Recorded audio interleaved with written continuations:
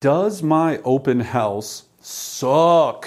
I know a lot of agents that are doing terrible open houses. And I know a lot of agents that are doing amazing open houses. So in this episode, I wanted to have some fun and talk about things that you might be doing great that you need to really take to the next level, and things that really suck when you're doing an open house that you've got to stop doing.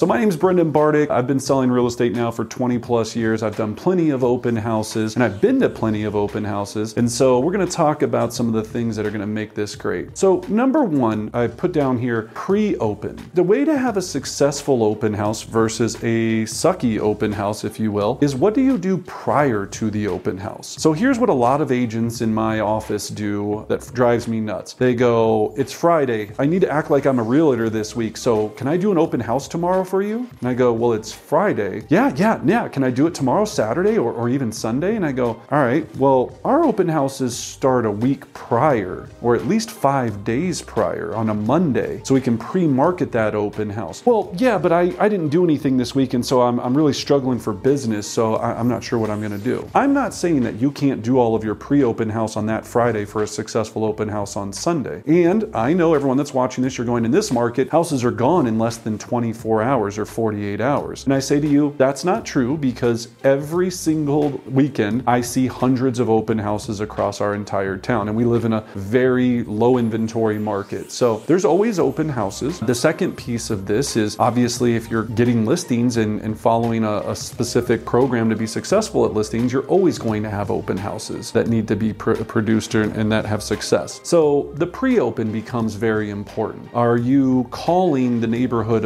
at a time to let them know that you're having the open house? Are you door knocking to let them know that you're having an open house? A certain amount of homes, 100 up and 100 down, or 100 in the neighborhood, or whatever it is. Are you making sure that you're doing direct mail and inviting people with handwritten note cards or postcards or whatever it might be that you're doing? Are you posting it on social media that you're going to have a coming soon or an open house coming that's happening this weekend? Are you really doing all the things to create generation of interest that people are going to want to come? Is it posted on the MLS as an open house for that weekend? Is it marketed everywhere? Is it in the buyer remarks and the broker comments? So there's a ton in this. Below, I'm going to put on this in a document that's called a 7th level open house that we utilize, that I really think you'll get a lot of value out of. And if you're listening to this on a podcast with us, go to Brendan Bardick Real Estate Coaching. We'll have it in the files section on there as well. That's our private Facebook group. Number two is, what are you doing at the open or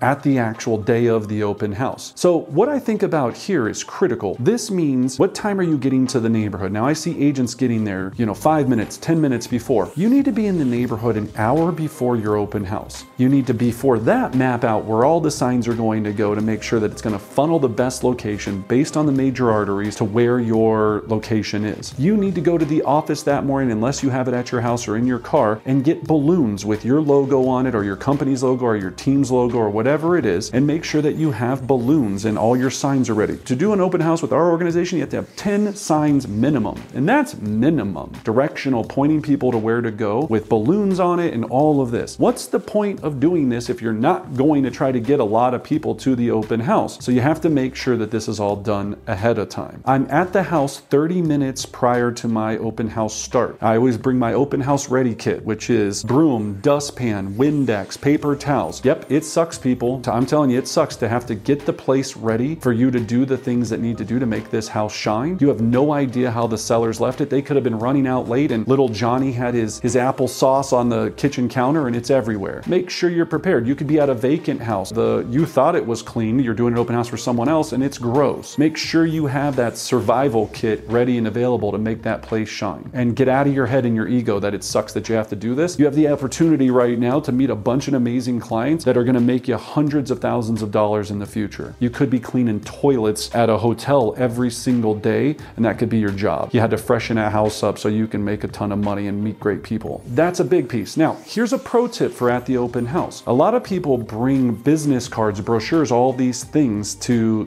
hand out. What you really want to do instead of handing out flyers is you want to have everything laminated that you offer, and you'll show it to people, and then you go, if you'd like me to send a copy of this directly to you, all I need you to do is put down your email and your name, and I'll send that out. I'm really eco-friendly, and I'm not trying to give all of it, I don't want to have to kill a bunch of trees. I'll send this all digitally to you. I just need the correct email address, name, and phone number. Exchange of information. Instead of giving everything else out for free, you want them to give you something so you can continue to market to them and follow up in the future. Second pro tip, I require anybody that enters an open house to show me a valid driver's license. I always take down their information, and their home address is usually on their driver's license. I can then go and reverse address search that property later to find their contact information and continue to market to them. Then, of course, if you're doing a luxury one and you want to add champagne and cookies and snacks and do all these things, knock yourself out. The more value you provide, the longer people are going to stay, and the longer they stay, the more conversations they're going to have, and the more conversations they have are going to lead to building a relationship that is going to lead to you being in real estate business with them at some point. And then last is step number 3, after the open. So remember, pre-open,